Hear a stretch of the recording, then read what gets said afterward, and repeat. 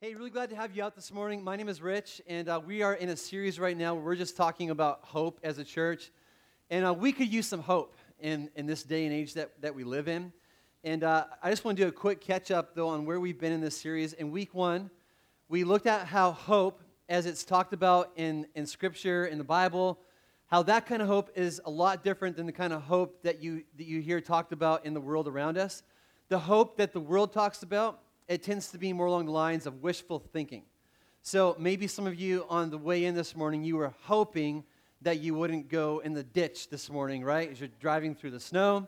Some of you this last week, you're like, I hope that my pipes don't freeze on my house. Maybe you put up a new Instagram or Facebook photo and you're hoping that it will be the most liked one of all time. Come on, students, I know how you think. Or maybe maybe for you, you're just hoping that you're not going to gain any extra pounds over the holidays? Too late? Too late? Yeah, okay. But that's wishful thinking, right? And that's a little different than the hope that the Bible talks about. In the Bible, the hope that we read about, it's a confident, joy-filled anticipation of what God will do in the future based off of two things. It's based off of who He is, so His character, He's good, He's faithful, He's all those things. And it's a hope that's also based off of what He's already done in the past. So you know who God is, you know how He's worked in the past, and that gives you hope for the future. To kind of help you understand a little bit of how that hope works. So I grew up in a home, we really didn't have a whole lot in the home that I grew up in, but I would always go into Christmas with this anticipation. And like I said, we didn't have very much. I lived in my parents had this really old trailer. The roof rattled on it, and to keep it from rattling really bad, my dad had to put these old tires. We had like 20 tires on my roof. That's kind of trailer that we grew up in. But we always headed into Christmas with this anticipation that there was going to be some gifts, some stockings. Now, most of the gifts that we had were actually not from my parents. They were courtesy of other people's generosity. But I always had anticipation because of two things. One, I knew who my dad was. I knew that he was kind, that he was generous, that he was going to somehow find a way to make it happen. And two, I knew that there'd always been some kind of Christmas in the past. He'd always found a way to make sure that there was some gifts, that the stockings had some things in them. And so this is kind of like the kind of hope that you find in Scripture. It's based off of God's character, who He is, and it's based off of how he's worked in the past. And because of this God that we serve, we can have hope. It doesn't matter this morning whether your circumstances are just the worst they've ever been in your life. It doesn't matter if things are merry and bright. It doesn't matter what circumstances you have. You can have hope because of this God that we serve. And even though that we can have this kind of hope and talk about this kind of hope, it's amazing how often this hope can just be so hard to find. And you can have it one second, and it just seems to kind of slip through your fingers the next. And the question is, how do you have hope when we live in a world where there's just so much pain, there's so much suffering, in a world where there's so much loss, where things often turn out worse than maybe you anticipated them turning out? How is it possible to keep hope burning strong in a world that just seems to be relentlessly beating on hope and trying to take the hope that we have away from us? How do we keep hope alive? And this morning, I want to spend some time answering these questions, and I want to spend time in a passage of Scripture that you normally actually don't hear preached the week before Christmas. This passage of Scripture that we're going to be in this morning, you actually hear it talked and preached out of right around Easter.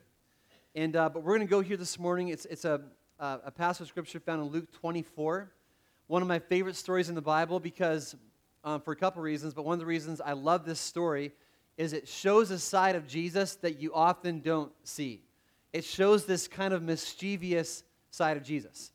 And it takes place at the end of Jesus' time on earth. He has accomplished a lot in his 33 years. He has died for the sins of the world. He has defeated death. But now Jesus, the man who everybody had placed their hopes in, he has, to everyone's shock and dismay, he has died on a cross. He's been placed in a tomb, and he's dead, and all hope looks like it's been lost. So the story, though, takes place 3 days after he's been placed in a tomb. He died on Friday. It's now Sunday. Jesus has miraculously come back to life, but only one person has actually encountered him face to face, this lady named Mary Magdalene. The week before Jesus died had been the big Jewish celebration called Passover, and people had come to Jerusalem from all over the land, hoping to see Jesus set up his throne in his kingdom. But now, as he seemingly lays in the ground, some of his disappointed, defeated followers are kind of slowly trickling out of the city. And two of them are about to get a most unexpected traveling companion to walk along with them. We're going to read in Luke 24. It says this. Now that same day, this is the day that, referring to the day that Jesus rose from the dead. Now that same day, two of them were going to a village called Emmaus, about 7 miles from Jerusalem. They were talking with each other about everything that had happened. And as they talked and discussed these things with each other, Jesus himself came up and walked along with them. But they were kept from recognizing him. He asked them, "What are you discussing together as you walk along?" So Jesus kind of mischievously feigns ignorance here. He feigns like he doesn't really know what's happening. He's God. He knows how many hairs are on the heads of each of these guys. He knows everything about these guys. He knows where they were born. He knows every single moment of their lives. But he comes along and he acts like he doesn't really know what they're talking about. And then he uses his God powers to keep them from recognizing him, which is kind of interesting to me when you look at where these guys are at in life. They're kind of discouraged, as you're going to see in just a second here. And Jesus doesn't show up on the scene and just kind of tap them on the shoulders and say, "Hey guys, here I am. Surprise, it's me. I'm back from the dead." Instead, he keeps them in a place where they don't recognize him. He doesn't come in and alleviate their despair. He allows them actually to stay in that place for a little bit longer, which is interesting to me, and I've got some ideas why he does that, which we'll get into a little bit later on. But he asked them, "What are you discussing?" And the Bible says that they stood still, their faces downcast. One of them, named Cleopas, asked him, "Are you the only one visiting Jerusalem who does not know the things that have happened here these days?" He's like, "Are you for real? Seriously? Like, you have no idea what's happened over the last few days? You've been living under a rock or something?" And Jesus is like, "Yeah, kind of, but not really." But they're dumbfounded that their new traveling companion just doesn't seem to have a clue what has happened over the last few days. And Jesus, Mr. Feign Ignorance, asks, "What things? What things? What are you guys talking about?" And I think when he asks that question, he's got a bit of a mischievous grin on his face when he says, "What things?" And then they go, "About Jesus of Nazareth," they replied. "He was a prophet, powerful in word and deed before God and all the people. The chief priests and our rulers, they handed him over to be sentenced to death, and they crucified him. But we had hoped that he was the one who was going to redeem Israel." But we had hoped. We had hoped that he was the one who was going to be the Savior of the world.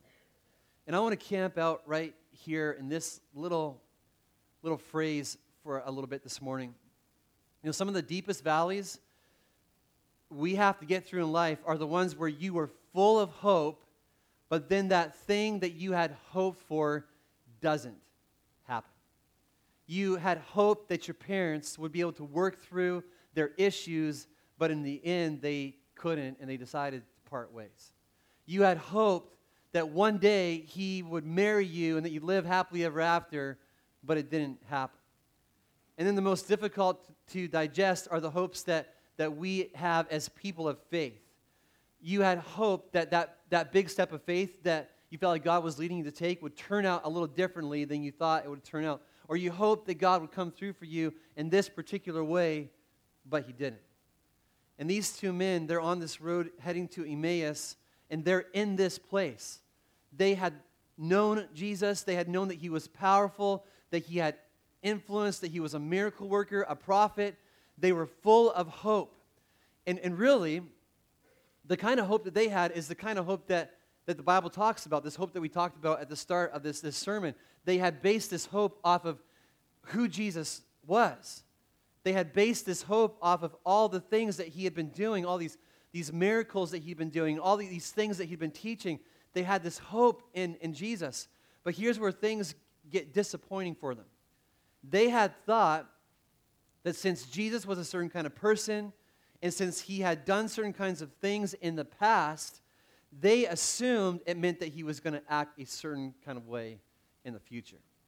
And they had made some assumptions about how this was going to go based off of who Jesus was and how he'd acted.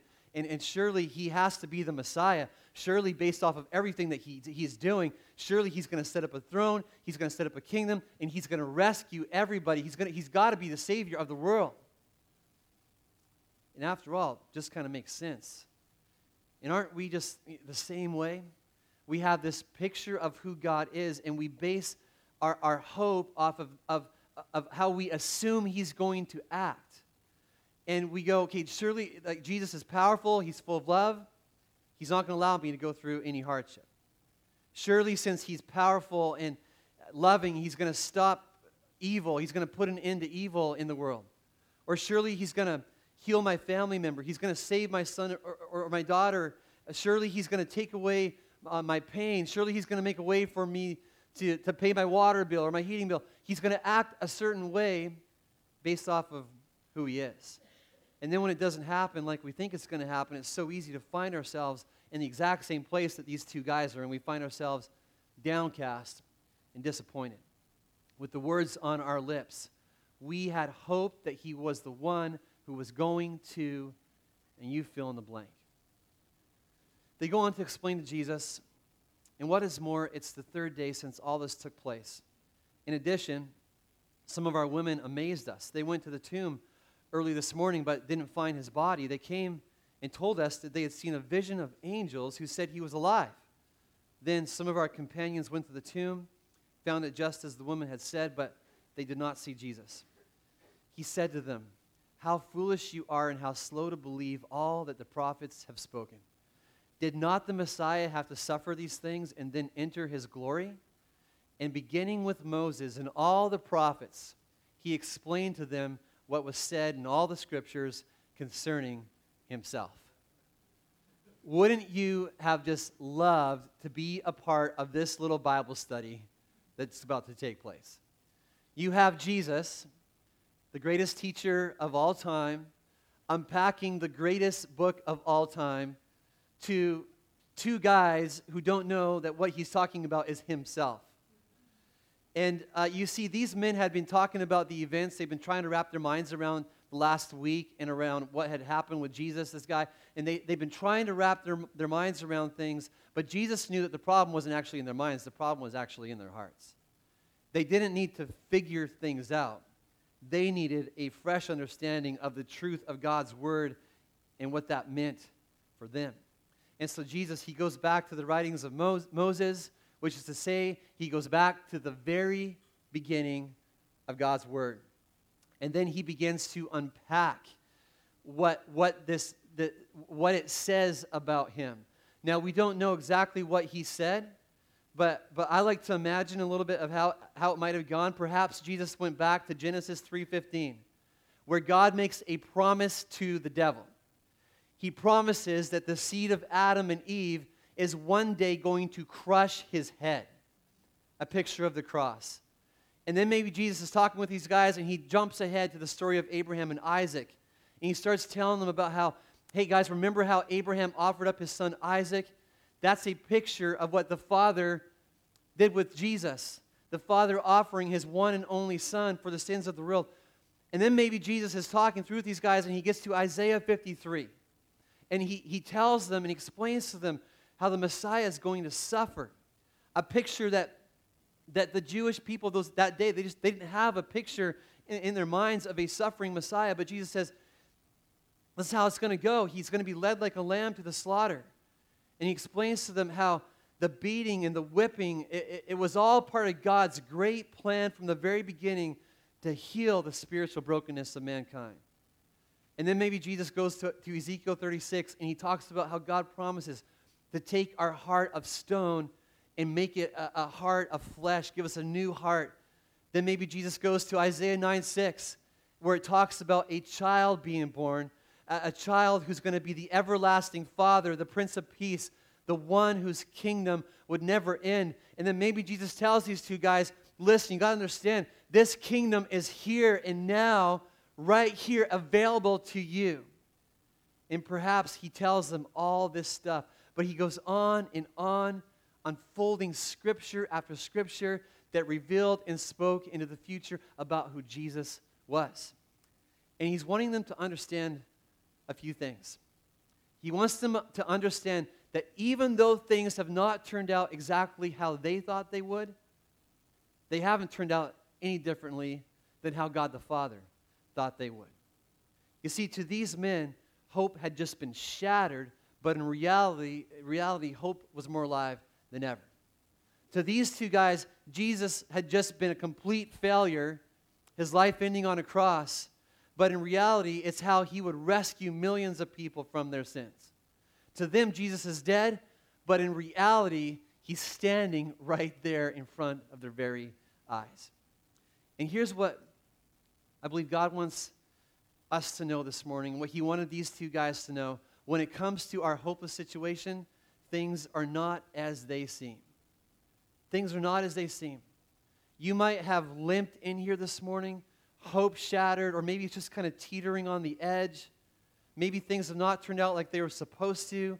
You thought you knew how your story was supposed to go, thought you had it all figured out, and maybe you had it all figured out based off of how you thought God should work, but then it took a wrong turn, then another, and then another. Things are not as they seem. As you look at your story, maybe it seems like all hope is lost, and you find yourself in this place of just being downcast this morning. But I believe that God has you here this morning to let you know that things are not as they seem. To you, all the failures and all the mistakes of your past, it might mean that your story is over to you, but in reality, God wants you to know that he's just starting. He is just starting to write a story where he's going to take your failures and mistakes, and it's going to have a glorious ending. To you, all the suffering and pain that you've experienced, to you, you think that means that God's abandoned you. But I think God wants you to know that he is right here this morning, right in front of your eyes, and he's wanting you to know that there is a glorious hope in store for you. He wants you to know that he's for you. He's not against you. He wants you to know that he has plans for you, plans to give you hope in a future. He wants you to know that the things that were intended to harm you, that he's actually intended those for your good. Going back to our story, we have these discouraged travelers. And they continue walking along the road as Jesus just unpacks the truth of Scripture. They still don't know that this is Jesus who's talking to them. But pretty soon they approach the end of their journey. And the Bible says, as they approached the village to which they were going, Jesus continued on as if he were going farther. And so they're like, this is our stop. And Jesus is like, okay, yeah, it's been great hanging out with you. He just kind of keeps walking along like he's just going to keep going. But he knows what's going to happen next. The Bible says, but they urged him strongly, stay with us, for it's nearly evening. The day is almost over. So he went in to stay with them.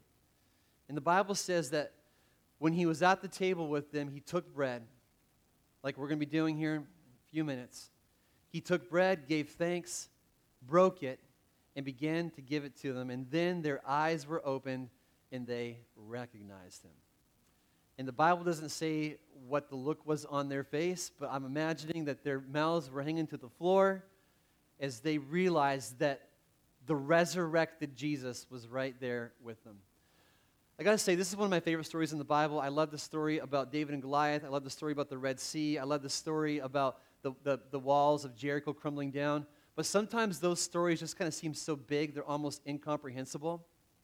But this moment is so much more personal. You've got Jesus, who's the everlasting God. You got the creator of the heavens and the earth, Savior of the world. Here he is, sitting at a dinner table, getting ready to have some some bread with a couple guys and opening their eyes to the life-changing truth of who he is. And I believe that God can do that right here this morning. So often we think it's got to be this big, crazy, wild moment, but in a moment like this, God can come and speak and reveal who he is. But it's in this moment that these guys realize for the first time that everything that they'd been hoping would happen in the future was presently sitting here at the table with them. And every one of us in this room, we've got hopes. Maybe for you this morning, you're going, I don't know if that's me. Maybe your hopes have been just kind of buried underneath a lifetime of broken hopes and pain and hurt. But we have hopes. And there are two groups of people in two different stages of hope that I just would like to talk to in closing this morning as we wrap this thing up. Two different stages of hope. The first group are those in the stage that we're going to call the being kept from seeing stage. Being kept from seeing stage. So you've got these two guys in this story. They're walking down this road with Jesus, but the Bible says very clearly that they were being kept from recognizing who Jesus was. And they were only in this place for a short time, but maybe there are some of you in this room, you've been in this place for a long, long time. A place of your hopes have been shattered, how you expected things would go. It just hasn't gone that way, and you have been in this place, and it's like you're being kept from seeing. And as difficult as it might be to hear this morning, the reality is that God sometimes will keep you from seeing. He just will.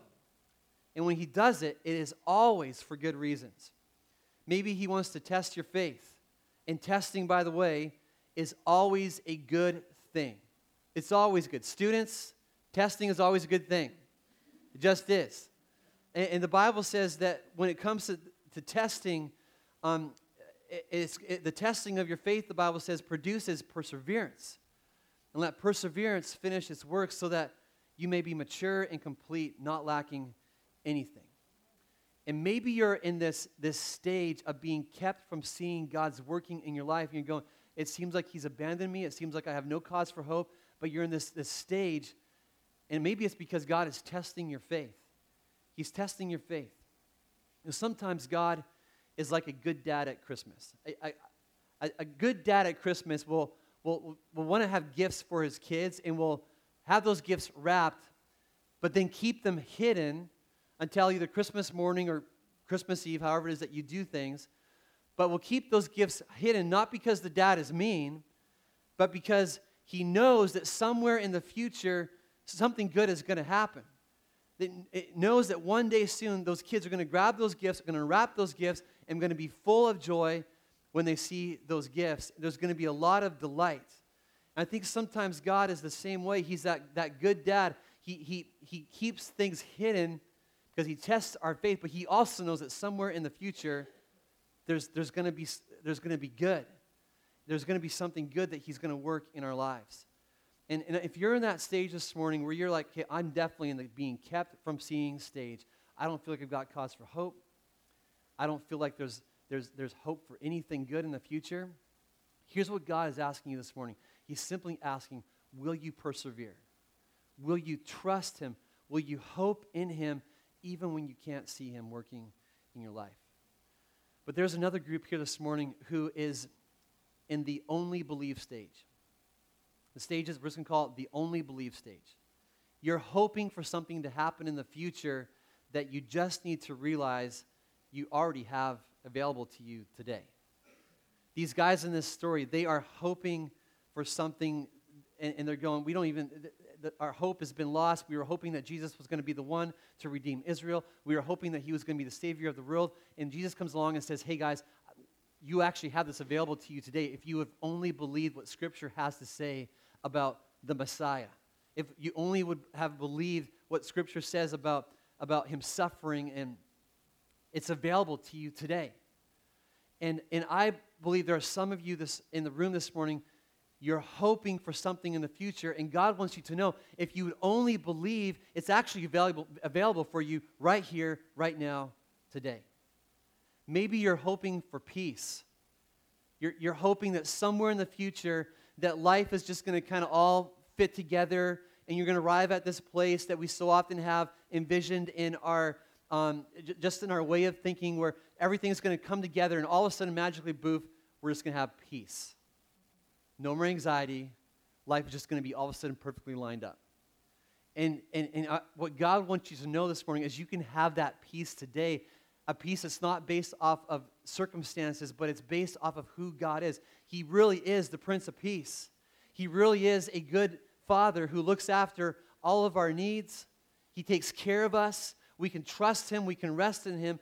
It's available to you today, but here's the question. Are you going to believe? Are you going to believe? Are you going to put your faith and trust in Him? Maybe you're hoping for a future that's bright, and God wants you to know that you can have that today with Him. You just need to believe. You just need to believe and receive what He has for you. After Jesus has broken bread, the Bible says that He disappeared from their sight. They asked each other, were not our hearts burning within us while He talked with us on the road and opened the Scriptures to us? And then they got up, they returned at once to Jerusalem. There they found the 11 and those with them assembled together and saying, "It is true. The Lord has risen." The story starts with a little baby with shepherds and a little baby with wise men gathered around worshiping. And the story with Jesus ends like this. He is risen. And because of that, we can have an incredible, incredible hope. And how I want to wrap up the service this morning is we're going to actually take part in communion. And I just think this is so good to do in the week before Christmas, right in the middle of this crazy, chaotic season where there's just a lot of stuff going on, to pause and go, okay, this is what it's all about. It's about Jesus coming as a baby so that He could die for your sins and for my sins, so that He could lay His life down for us. And this morning, we're going to take communion, and it's going to be with a heart of celebration because Jesus is alive, because of the work that He did on the cross. We have an incredible hope. We have a hope that He's going to come back again. He came the first time as a baby, but He's coming back again as a conquering king. And because of that, we can have this incredible hope. And so what we're going to do in a second is we're going to partake together, and how this is going to work is we have a table down here at the front. There's also a table at the back. Each of those tables has a cup of juice. The juice represents Jesus' blood that was shed for us on the cross. And then we also have a cracker, some crackers. There's some gluten-free crackers in the middle, if that's you. And the crackers represent His body that was broken for us. And this morning, as we take part in this, I would just ask one thing. I'd ask that you would remember everything that He's done. When you take that juice, remember His blood that was poured out for you. When you take that cracker and you put it in your mouth and it's going to become broken in your mouth, remember how His body was broken for you. And how, because of the work that He did, we can have life, the Bible says, life eternal. So, as we sing this next song, what's going to happen is you can just come whenever you're ready. And then you can go back to your seat and take it from your seat. There's not going to be a cue. I'm not going to say, let's all partake together. You can just take it whenever you're ready. It's going to be a little chaotic in here as we just kind of get up and move all over the place, but that is 100% okay. But before we do that, let me just lead us in prayer. Heavenly Father, You're so good. You're so faithful. You're strong. You're mighty. You're selfless. You're humble. What kind of God comes as a baby? But Jesus, You did that. You did that for us. Lord, I thank You, Jesus, for Your grace. I thank You for Your mercy. God, I thank You, Lord, that because of who You are, all that You've done, I thank You because of the truth that You're coming back. Jesus, I thank You that we can have just this incredible hope because of all that. And Lord, I pray for anybody here this morning that finds themselves lacking hope. Maybe it's because of their own personal circumstances. Maybe it's because they look at the world around them and they go, okay, this world is so broken and fallen, and they lose hope because of that. Father, I pray that hope would come alive in them today. Let hope come alive, I pray and I ask. Lord, as we take part in communion this morning, I pray that, Jesus, this would just be a meaningful time for each one of us. Jesus, that You would speak to us. Lord, our hearts to be full of gratitude for all that You've done. In Jesus' name I pray.